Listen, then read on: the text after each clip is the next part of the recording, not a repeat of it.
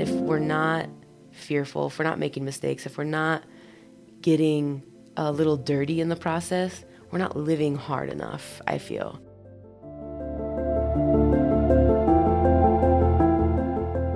We've all made those kinds of life choices that we think, oh my gosh, what have I done? Either right away or in hindsight. We may even think things are broken forever, all because of our actions. Is there a way to pick up the shattered pieces of those decisions and keep going? How can life go on after some of the things we choose? To err is human, and to talk about it is honest. This is How I Broke This, the show about our big, bad breaks and what happens after we make them. I'm Holly Hutchings. Reno, Nevada artist Blaire Zika sees herself as a traveler on this crazy journey we call life. A couple of years ago, if you were to ask her who she thought she was, the answers would be much different than what she'd say today. She was an employee at one of the biggest companies in the world, and she was a wife. Things were pretty steady, but the death of her young husband transformed the way Blaire saw her life and herself. Recently, I interviewed Blaire for an Art of the State article for Reno News and Review. And her openness to new experiences and her raw and vulnerable responses made me want to talk to her more. I could tell she valued sharing stories as much as I do. I asked if she'd ever want to talk about one bad choice that has really built her, and she gave me a very enthusiastic yes. When you asked me to think of like that life-changing mistake, I started thinking, well, shit, there's so many. There's so You're like, many. Well, which one? Well, which one can I share? And so then my brain went to why, like, what's the underlying emotion that's causing these missteps in my journey? My biggest mistake, I would have to say, is that desire to be accepted. And it has filtered into every bad decision I've made because it wasn't authentic to myself. It was me wanting to be what this situation needed me to be, or where I felt I should be to be accepted in this space. A little different from our other big bad breaks, Blaire's choice wasn't one tangible turning point where she knew she had changed her life. Hers was more of a continual thread that has influenced all her choices. So it's not like one concrete thing. It's sort of the influence of this perspective and this take on things that affects everything, you think? Absolutely. I think that fear is a motivator. And when that is what's motivating anyone, so for me, my fear of not fitting in socially when I was in high school, or, an example would be I grew up playing competitive sports, and then I started dating a guy seriously my junior year of high school, and the conversation evolved into, well, if you want to spend time with me, volleyball takes up too much of your time. Like, if you want to hang out, let's hang out. I'm like, okay. So there was that moment of, well, I want this relationship to work. He doesn't want this part of my life in that relationship. So I walked away from volleyball, a whole future that I could have had athletically, just so that I could be more of what someone else wanted. More afraid of losing the acceptance of her boyfriend, Blaire gave up a sport she loved, one that would have provided her at least a full ride to college and at most a whole career in coaching. The choice to give up something so integral to her being instantly made Blaire feel off. You always have that undercurrent of, this isn't where I'm supposed to be. This isn't where I feel comfortable. You felt like that with Absolutely. him, even after you... Even after I married him. Oh, you did? So, I mean, like, let's talk about the timeline of mistakes. I mean, no, but yeah, so... So was being with him, the guy who you chose over volleyball, and then you eventually married, was that like a series of choices to adapt to him and his world, or did you ever kind of find yourself in that space, or what happened? It was definitely adapting to his world. taking on his circle of friends, taking on his interests, whether it was hobbies, his type of music that he enjoyed, all of those things. What would he say if you were like, well, I want this music, or that's not who I am? Like, did you feel like you're already too far down the rabbit hole? Way too far down the rabbit hole, yeah. Now he'd be like, since when? Yeah, exactly. Yeah. Exactly. I asked Blaire if there were more examples of how this mistake, this desire for acceptance, has shown itself. At that macro level and a micro level, in the sense of I'm going to restrict myself with what I'm consuming as food because I want to look a certain way, because a certain look is going to achieve a certain outcome. It's looking in the mirror in the morning. Do I look okay? You ask yourself, by whose standard? Exactly. Yeah. And for whom? And we constantly put ourselves on this stage. I think that way all the time. Yeah. And like, I judge myself harshly, but then I'll be like, oh, I could be so much more tone, or I could be this or that. I don't judge myself by, do I love myself? It's not like, well, I'm doing okay for Holly standards. Right. It's still...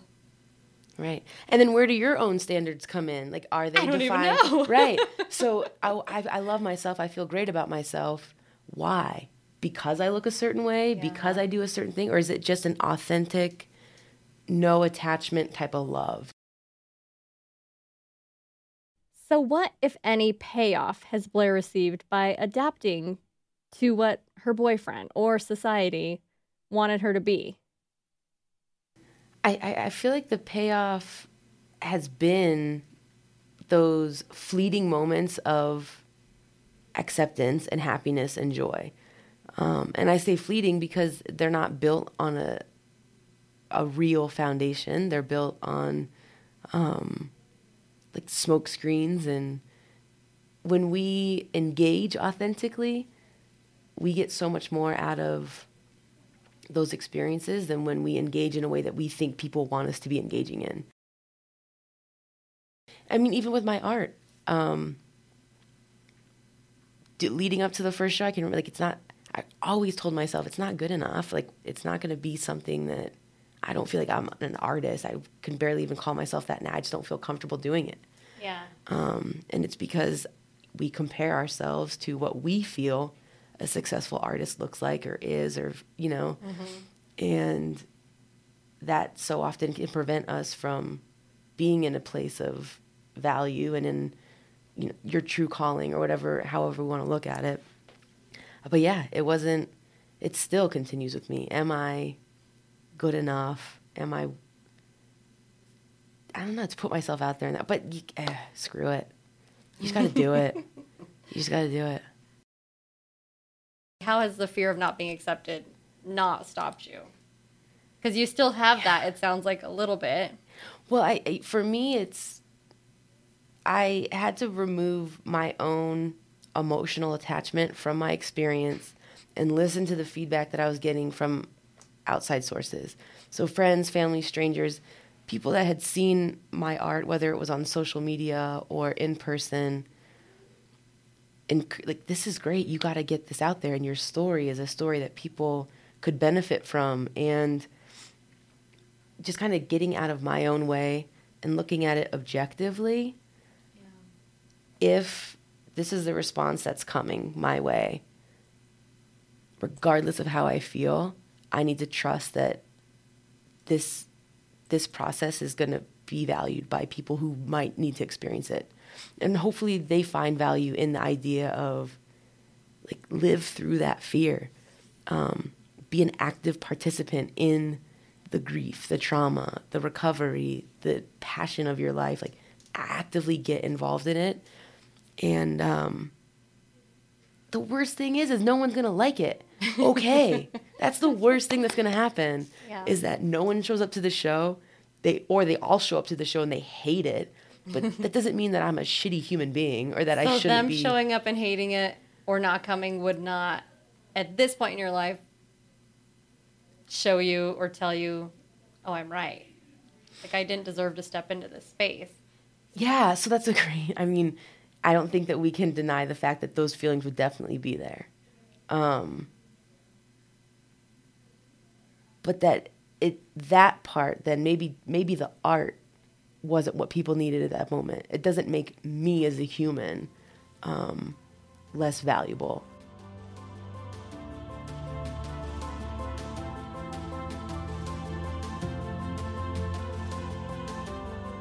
As her need for others' acceptance has faded, I had to know one thing.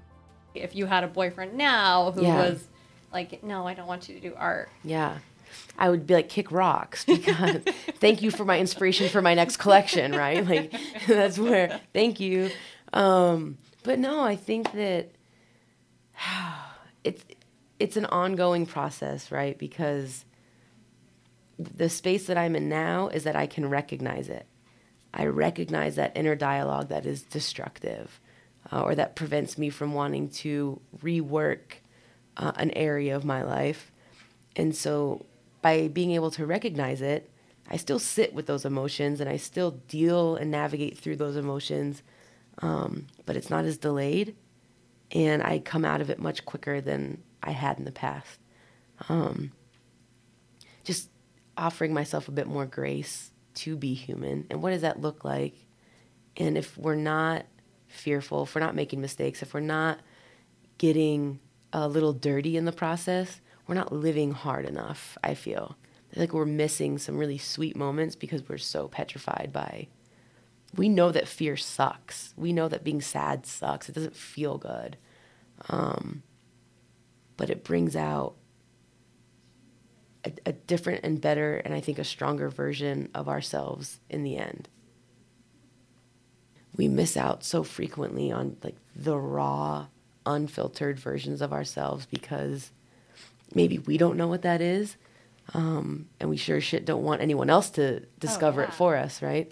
No. So, I know. I haven't even put out the first 3 episodes of this, and it's for a class. Yeah. You know, it's not like there's a huge listenership. Yeah. But I'm like, well, it's not amazing. Yeah. I know you need to get edits. I know you need feedback to be better, but that's so hard to take. Yeah. And so I'm like, well, I'll just keep it here until I, just by myself, make it awesome. Yeah. And then once it's awesome, then I'll put it out for people to critique. But it's really hard to put yourself out there. It's scary. Absolutely it is. But we all feel that way. Not a single human doesn't have a moment where they wish that they would have behaved differently or made a different choice.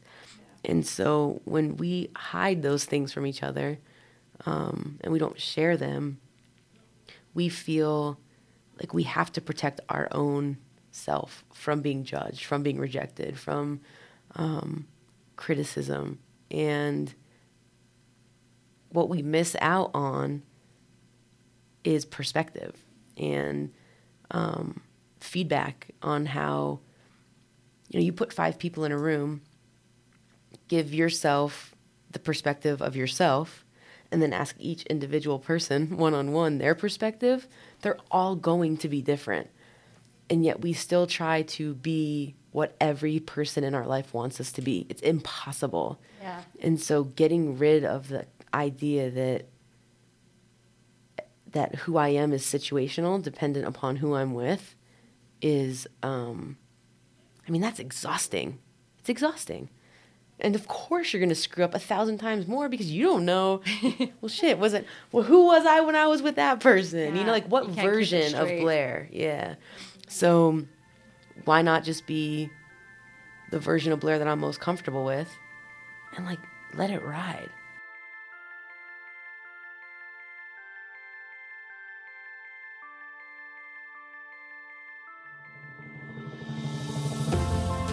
Thank you for listening to episode 3 of How I Broke This.